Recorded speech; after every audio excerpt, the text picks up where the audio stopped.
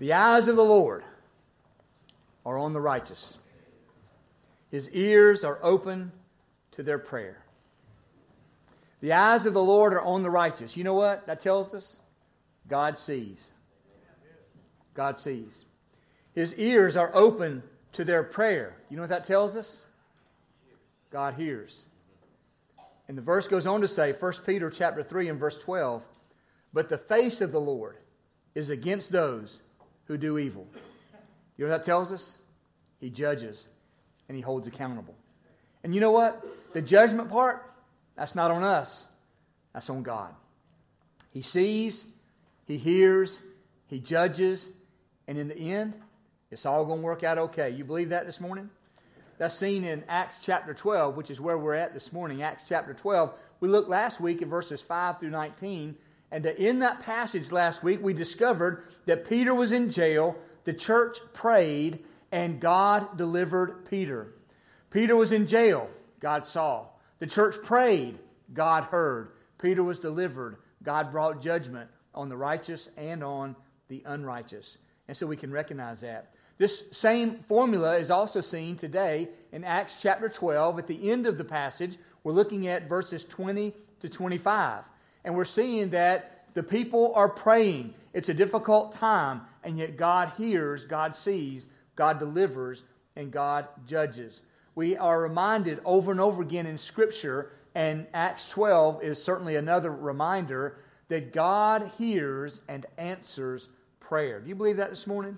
God hears and answers prayer. The power of prayer. If I could say anything to you in these days and these messages from the middle part of the gospel, the book of Acts, I would say to you, be reminded that the power of prayer changes lives, it changes circumstances, and it brings God's will into every circumstance and picture.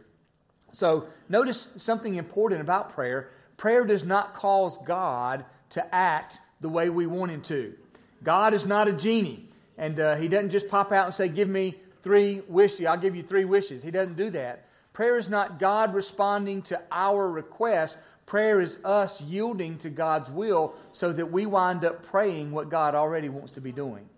And that's something important for us to recognize. So today we're in Acts chapter 12, verses 20 to 25, and here we find the power of God described and the advancement of the gospel. And understand this, we're reminded of it here. Nothing will stop the advancement of the gospel of Jesus Christ. Nothing will stop the advancement of the gospel of Jesus Christ. When we truly grasp that, it puts everything into perspective. When we truly grasp that, it helps us to get our priorities in life lined up so that we can be doing the things that God has called us to do. So with that great thought in mind, that there's nothing that will ever become a wall to the gospel. There's nothing that will ever hold the gospel back from being proclaimed and from people believing. Would you pray with me this morning? Our Heavenly Father, make our prayers more than just religious exercises. Lord, make our prayers more than just the next thing on the list that we check off and keep moving. But rather, Lord, teach us to pray. Teach us the truth of your word. Give us hearts to hear. Give us hearts after God. Help us to see our circumstances not in a worldly, humanistic way, but to see our circumstances as divine appointments, and whether our circumstances are positive or negative, to recognize that you work in the midst of our circumstances to accomplish your will and to give us, your servants, joy even in the midst of great difficulty. Lord, remind us today that you see. Remind us today that you hear. Remind us today, Lord, that you judge and you make everything right. Therefore, give us peace, purpose, and passion. We pray in Jesus' name. Amen. Well, today I want to look at the last part of the 12th chapter of Acts. We're working our way through this great book of the Bible. We're looking at the overall theme of living a life on mission, recognizing there's a great mission that God has, that every man, woman, boy, and girl come to know Jesus as Savior, and God invites us to join Him by living a life on mission. So as always, I want to ask the question this morning, and that is, how is your life, how is my life, how are our lives lining up by living out our purpose of living life on mission? In what ways this past week was your life a life on mission? And what ways do you see coming up this next week that your life will be a life on mission? I want to jump down to the end of the story today. We'll look at verses 24 and 25 here at the beginning. And this is the conclusion, and we'll come back to it. Verse 24, but the word of God increased and multiplied. That's really a key verse in this passage. The word of God both increased and it multiplied. Why? Because regardless of the circumstances, the gospel goes forth. I didn't put that in your notes, but I'm going to say it again before I forget it. What did I just say? Regardless of the circumstances, the gospel will go forth. I was just checking to make sure. Thank you, Ann, for listening. Regardless of any circumstances, the gospel goes forth. Nothing can hold the gospel back. But, remember that word but? It's a word of contrast. This might be happening over here, but means there's something over here where God is at work, even if it's unseen. The circumstances may seem negative, but the word of God will increase and multiply. Verse 25, and Barnabas and Saul returned from Jerusalem when they had completed their service, bringing with them John, whose other name was Mark. And so we see it all ended on a positive note. The gospel is going forth. The church is experiencing growth. The Spirit of God is at work. People who are outside of a relationship with God through faith in Christ are coming to know Jesus as Savior. Some really good things are happening. But now let's jump up to the beginning of this section, starting in verse number 20. It begins with these words. Now Herod. You may have heard the name Herod. It's all throughout the New Testament, especially in the Gospels, and here we see it again in the book of Acts. Now Herod, the name Herod is a family name. The same way that my last name, Francis, is a family name. The same way that Al's last name, Huffman, is a family name. And so Herod is a family name of a ruling family in the area of the nation of Israel under the control of the Romans, starting at about 37 BC, before Jesus was born, and extending until about the year 95 AD, after the death of Christ. And so for about 132 years, this family, the Herodians as they're known, the Herods, they were in charge in and around the area of Israel. Let me introduce you to four of the Herods that we read about in the Scripture, and maybe it'll put some context here. The first is Herod the Great. You may have heard that name. Herod the Great ruled from the year 37 BC until 4 BC. He was called the King of the Jews. He was responsible for building the temple in Jerusalem, the great grand temple that was there in the life of Christ. He's the one to whom the wise men showed up and said that a new king had been born. And when Herod said, when you find out where he is, come back and let me know. And the wise men went home a different route. This Herod is the one that ordered the killing of all the babies 2 years and under in and around Bethlehem. You've heard that story, Matthew chapter 2. That's Herod the Great. Herod the Great died in 4 BC, and his son, Herod Antipas, became the next ruling member of the Herodian family.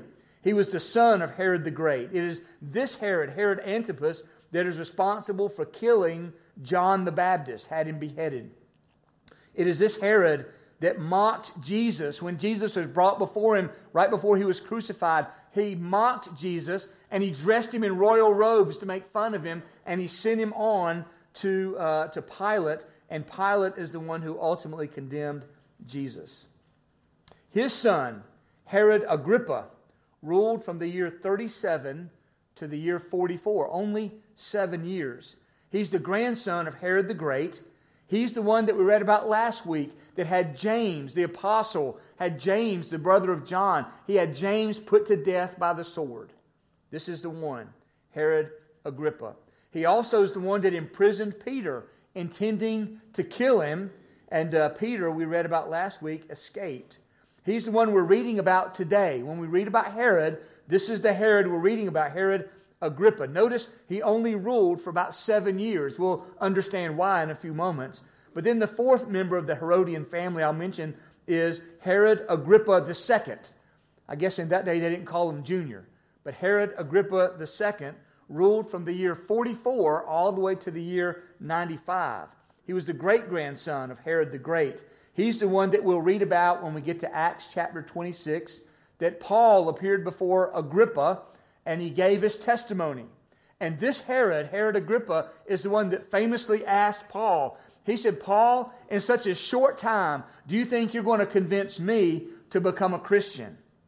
And it is this Herod, the fourth Herod to rule, the ancestral lineage of which put to death babies and put to death John the Baptist and mocked Jesus. And this lineage that put to death James the Apostle and was planning to kill Peter. And now this lineage, when he says to Paul, you think you can convince me to be a Christian? And Paul says to him, this man from an evil family.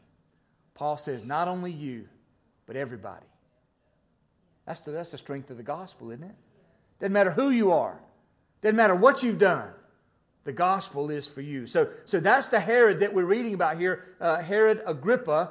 And so it says in verse 20, now Herod was angry with the people of Tyre and Sidon. And I want you to notice a map up here on the screen here, and then there's the Mediterranean Sea, and right here on my little pointer, if it's going to work, here's Israel right around here, and I just noticed it looks like it's fuzzy, isn't it? Is it just me? A little fuzzy. But so here is Israel right here, and right up in this area here, that's where Tyre and Sidon are, the upper northeast corner of the Mediterranean Sea. And so that's where he's talking about here. And it says he was angry with the people of Tyre and Sidon. Now, we don't know why he was angry with them. It doesn't say why, it just says that he was. And this is an area that had a strong, long-lasting dependence on Israel. Verse 20 also says, these people of Tyre and Sidon, they came to Herod with one accord, having persuaded Blastus, the king's chamberlain. They asked for peace because their country depended on Israel for food. So there was a need they had. Israel supplied that need. And for some reason, they had upset the king, and they wanted to smooth things out and be peaceful because the king was feeding them. So what they did was they went in and they bribed. That word, when it says they persuaded Blastus, there's nothing like a few $20 bills to persuade somebody. So bribery, that's what was happening here. They persuaded or bribed Blastus, who was a member of the king's inner circle, royal circle, to give them an audience with the king. On verse 21 it says, on an appointed day, Herod put on his royal robes and took his seat upon the throne and delivered an oration to them. So on that time, the Blastus lined it up. The king's going to speak. The people of Tyre and Sidon come. Herod gets all dressed up in the finest of his royal robes, and he goes out. And it says he takes his seat on the throne, which probably was a high seat with steps leading up to it. The people had gathered all around. It was an occasion of great pomp and circumstance. And so now Herod begins and he speaks to them. He delivers an oration. That's more than just off the cuff. He's prepared some remarks. His speechwriter has spared no expense and has created for him a great oration, kind of like the state of the union between Israel and Tyre and Sidon. It's going to be a big thing. One commentator said this, here's an opportunity for the king to display his authority and for the delegates to please him with flattery. And I thought, what newspaper did they get this out of in the year 2020?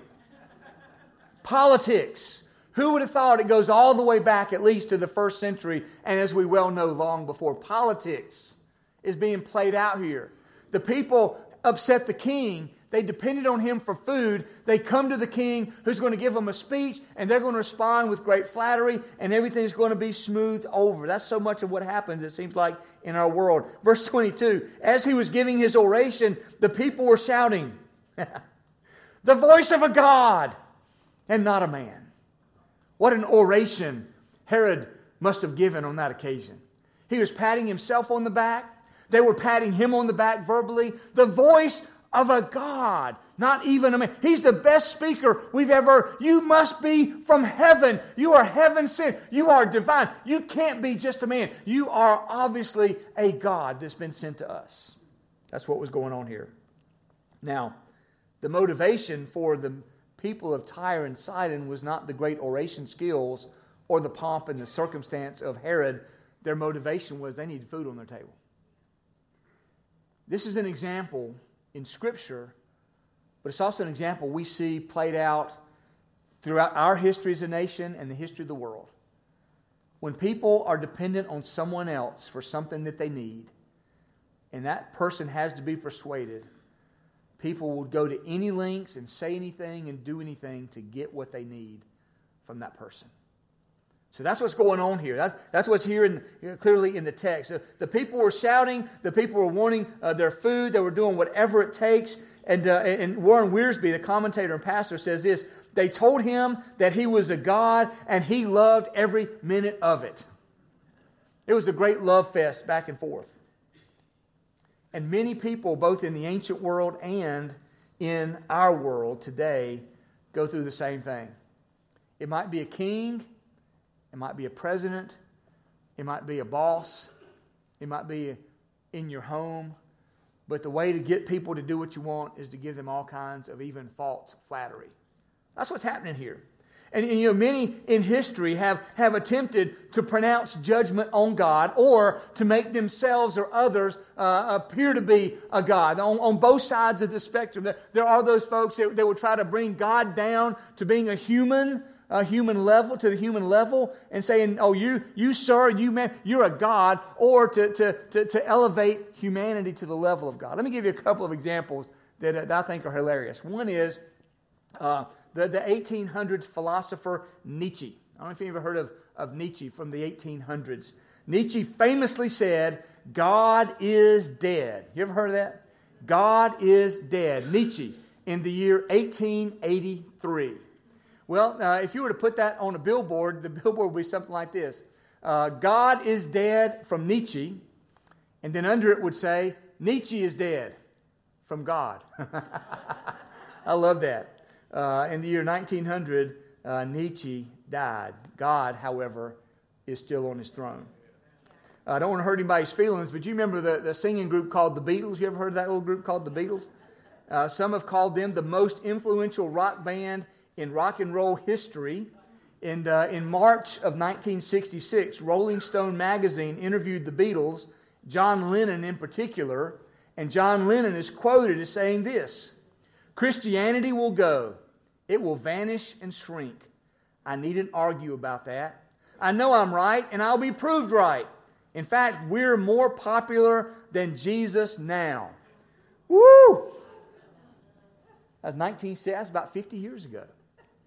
Interestingly, as a follow-up to that, a newspaper called the Washington Examiner, December 23rd, 2015, had a headline that said, "Millennials ask, who are the Beatles?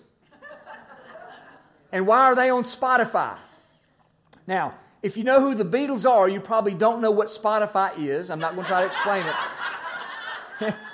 And if you know what Spotify is, you may not know who the Beatles are. So it kind of goes both ways. The point is made, however, that 50 years later, Jesus is doing just fine, and the Beatles, however popular they may have been or are only going to be a footnote in history when it's all said and done. Coming up in the future, according to the Scripture, there's going to be what the Bible calls a man of lawlessness. We read about him in 2 Thessalonians chapter 2. And in 2 Thessalonians chapter 2, this man of lawlessness, it says, beginning in verse 4, he opposes and exalts himself against every so-called God or object of worship, so that he takes a seat in the temple of God, proclaiming himself to be God. So this man's going to walk into the temple. The temple's not there yet, by the way. He's going to walk into the temple, and he's going to sit down, and he's going to say, "God is here." Verse 8, "And then the lawless one will be revealed, whom the Lord Jesus," notice this, "will kill with the breath of his mouth." You know what that means? A word. A word. "And bring to nothing by the appearance of his coming." When Jesus comes back, it will be clear that this man of lawlessness is not God, and that Jesus is. Jesus takes this whole thing of who God is very seriously.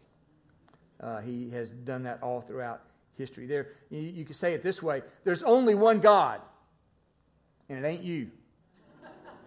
There's only one, and it ain't you. Another example of that we find in Acts chapter 12. This is Herod again on the throne giving the oration, and the people have gathered, and they're saying, "You're a god, you're not a man, you're a god, come down to give us this." And he is eating it up. And verse 23 says, "And immediately an angel of the Lord struck him," that's Herod, struck him down because he did not give God the glory.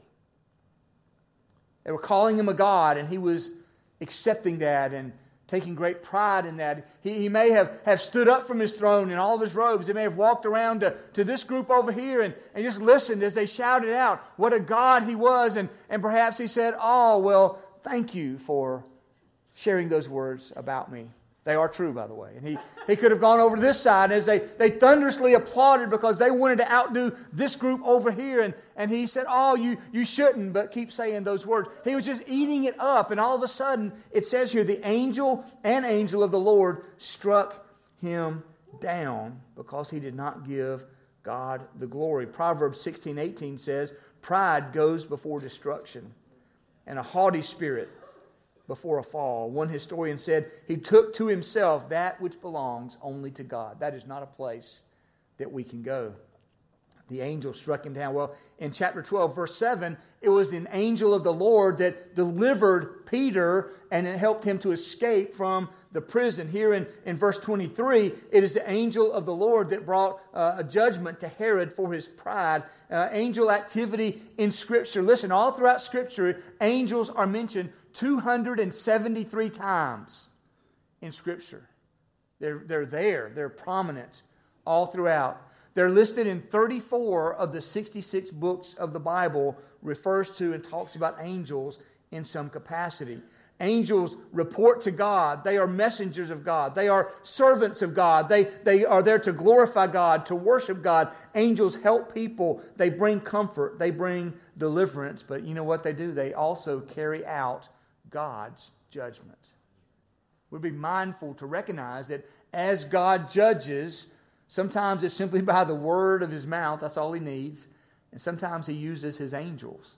In the Old Testament book of 2 Kings, chapter 19, we see a story of an angel who delivered God's judgment on an enemy of God. 2 Kings 19, starting in verse 20, it says, Isaiah, that's Isaiah the prophet, sent to King Hezekiah, the king of Israel, and he said, "Thus says the Lord, the God of Israel, your prayer to me about Sennacherib, the king of Assyria, who was the enemy, God says, I've heard your prayer." God sees, God hears, God judges. That's not just a one-time event. We see it all throughout history, all throughout the Scriptures, and we know that the same is true today. You know that, right? The same principles are here today. God sees, God hears, God judges. You know what we ought to be doing? What's our part in there? We pray. We pray. To Sennacherib, God says this in 2 Kings 19:22. God says to Sennacherib, "Whom have you mocked and reviled?" God says, who are you talking about? "Against whom have you raised your voice and lifted your eyes to the heights? Against the Holy One of Israel." That's who you're mocking.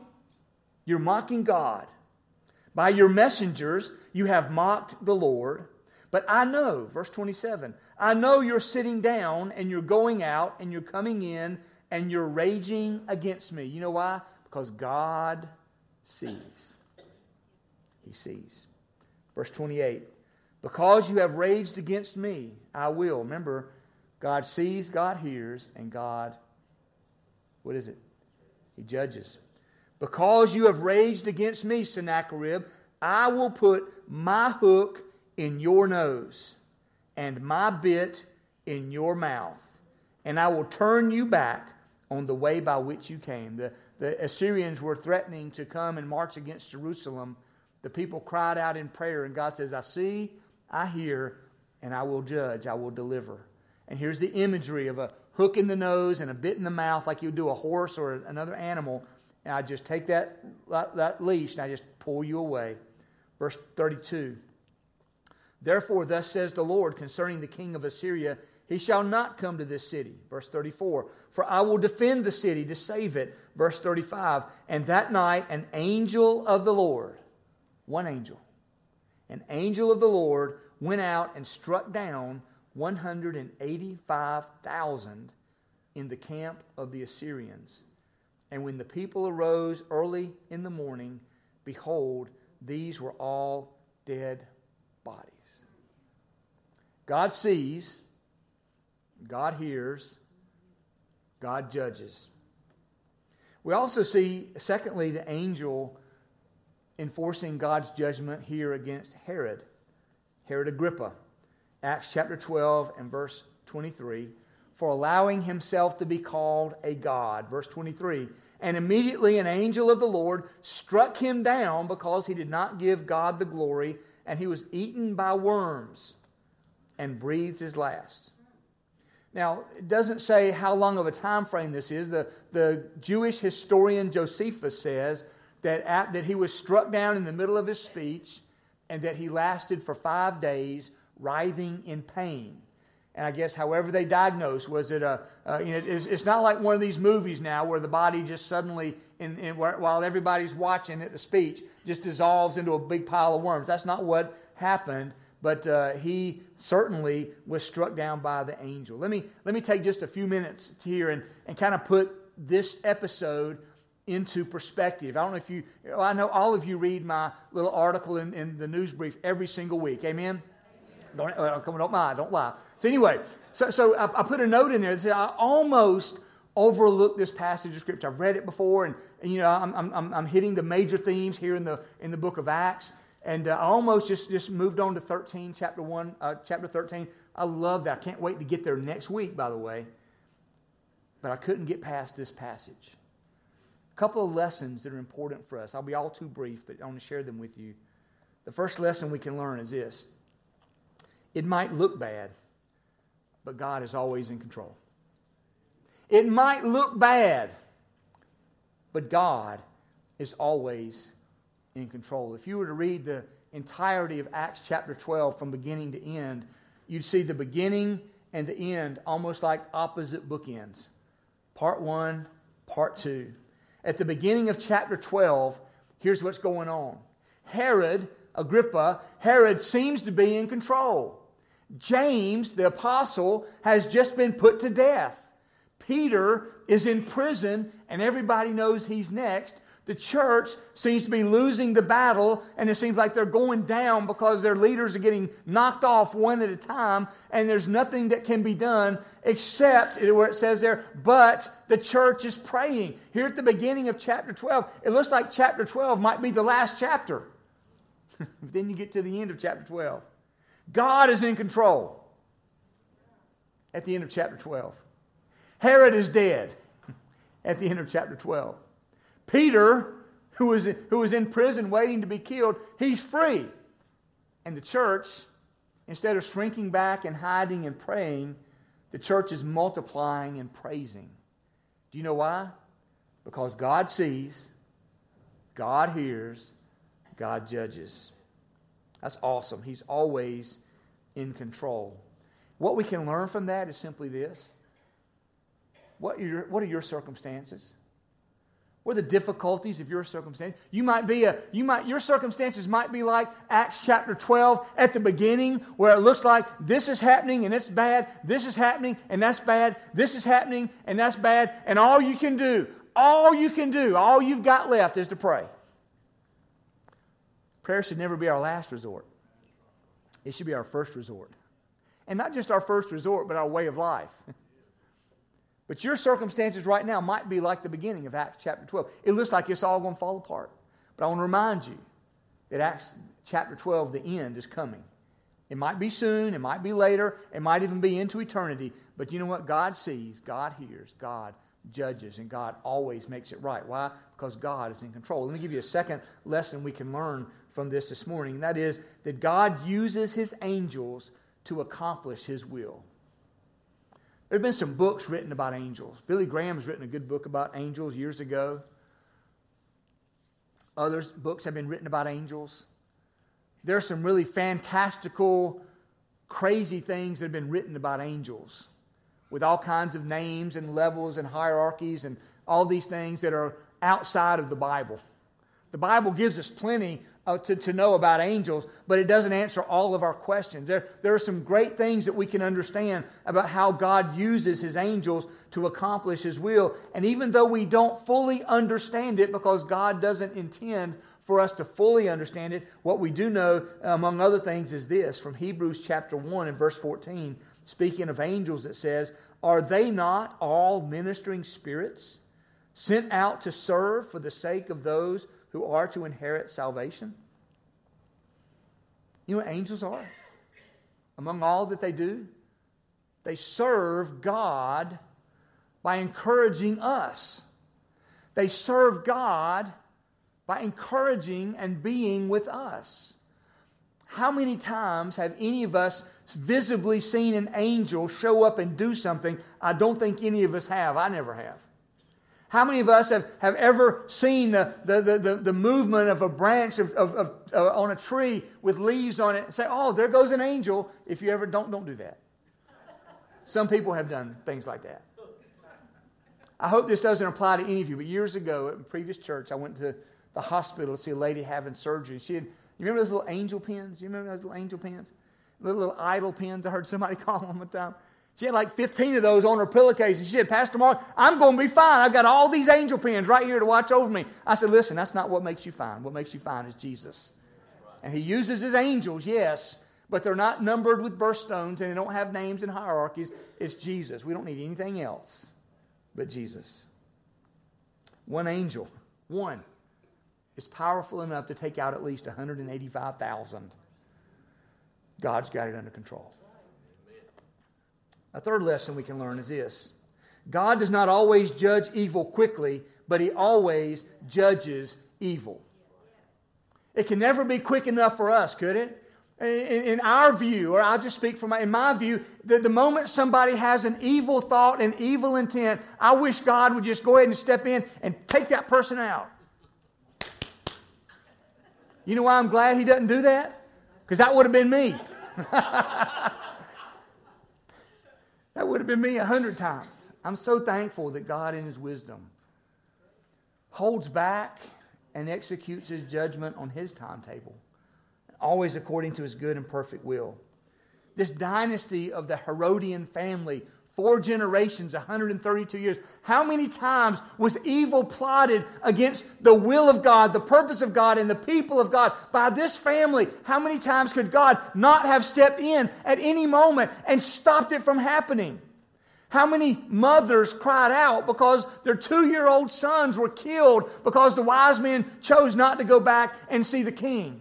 How many people were disillusioned and turned even away from God by the evil conducted by this family? How many hearts were broken when James was put to death by the sword? How many people were offended when Herod mocked Jesus and dressed Him up in a royal robe to make fun of Him? How many times could God have stepped into those circumstances, but He chose not to? That's God's purpose, God's plan, God's will, but it's His call. And just because God does not judge evil on our timetable, listen, it doesn't mean God is not going to judge evil. He will. Hebrews chapter 10, verses 29 to 31. How much worse punishment do you think will be deserved by the one who has, one, spurned the Son of God, and secondly, has profaned the blood of the covenant by which He was sanctified, and has thirdly outraged the Spirit of grace? What do you have to do to cause the Spirit of grace to be outraged? You just reject Jesus, the Son of God. For we know Him who said, this is what God says, "Vengeance is mine, I will repay, and again the Lord will judge His people." Here's what we need to understand. Judgment is not ours to execute. That's God's. And anytime we take it on ourselves to execute judgment, we're putting ourselves in the place of God. He's going to take care of it, isn't He? Hebrews 10:31. it is a fearful thing to fall into the hands of the living God. A fourth lesson we can learn. Prayer works. Prayer works. Now, if you were to look at the prayer life of the average Christian, you would think that prayer does not work. It's just simply a formality that people bow their head, close their eyes, think about the ball game, or put their laundry list together, and then they say amen and open their eyes. But prayer works. Acts chapter 12 and verse 5, we talked about it last week as our theme verse. So Peter was kept in prison, but earnest prayer for him was made to God by the church. For him, to God, by the church. Praying specifically for God to move in these circumstances. And you know what? God saw, God heard, and what did He do? God judged and delivered. Last Wednesday night, we took our Wednesday night service and we dedicated it to earnest prayer. We had a great time in there. Those of you that were there, we're going to do the same thing this week, and we're going to continue that for at least another week or two. Would love to have you come. If you haven't, it'd be a good time to step in and see how we come together and pray earnestly for God's purpose, plan, and ministry at Ridgecrest Baptist Church. Lastly, the last lesson we learn and reminded of, the gospel will advance. The gospel will advance. The gospel will go forward. There's nothing you can do to stop the gospel. People down through history have tried. Some are recorded in Scripture. Some are recorded in history. But there's nothing anyone can do to stop the advancement of the gospel. Why? Because the advancement of the gospel is the purpose, plan, and will of God, that men and women and boys and girls in all generations would come to know Jesus Christ. Notice verse 24. But, there's our word of contrast. Herod now, who was in control at the beginning, he's now dead. And the contrast to that, but the word of God increased and multiplied despite persecution, despite setbacks, despite the loss of leaders. It is a God thing for the gospel to go forth. I don't know about you, but I want my life to be invested in a God thing. A God thing. I don't want to get to the end and realize I've wasted my time on this silly event or this silly thing or that silly thing. Now, there's lots of silly things that are fine for us to be entertained and have fun, all those things. But I want to invest the priority of my life in a God thing. And I want to hear that my life counted for the gospel when I get to the end and stand before God. And notice here, this is another example that human names and different circumstances will change. It's not about the person. It's not about the circumstance. But God is always in control, bringing about His good and perfect will. We're going to sing a great hymn in just a minute. It's called Have Faith in God. I love the chorus of Have Faith in God. It says this: have faith in God. He's on His throne. Amen? He's on His throne. Have faith in God. He watches over His own. He sees. He cannot fail. He must prevail. Have faith in God. Have faith in God. Let's stand together. I'm going to pray. We're going to sing. I'll be here at the front, and we'll be glad to hang out with you if you'd like to come down, even while we're singing. Rodney will be here and be around and available too. So let's pray together. And Al's going to lead us. Let's make this a great hymn of faith and an expression of our obedience and faith to the Lord Jesus. Our Heavenly Father, thank You that You see. Thank You that You hear. Thank You that You bring judgment, which sometimes means deliverance of Your people and sometimes means judgment carried out on those who are evil. Make us mindful to be involved in things that are eternal. Help us, Lord, to determine to invest our very soul and life in the things of the advancement of the gospel. And when obstacles come, just simply to recognize, Lord, You see it. You hear our prayers. You bring the judgment. It's all about You, Lord. Take the burden off of us when we try to pick it up. Lord, use us some way this week that You might lay a soul upon our heart for whom we can share our story of salvation. Lord, be with us this week as we face a difficult circumstance and to recognize You see, You hear, and You deliver. Help us, Lord, to recognize that even in the midst of our difficult circumstances, You are at work wanting to use each of us in our circumstances to bring glory and honor to You and to Your name. your cause and your purpose, that you want to use us, Lord, even in our difficulties, to influence someone towards Jesus. Help us, Lord. Teach us, Lord, to have faith in God. As we pray in the name of Jesus. Amen.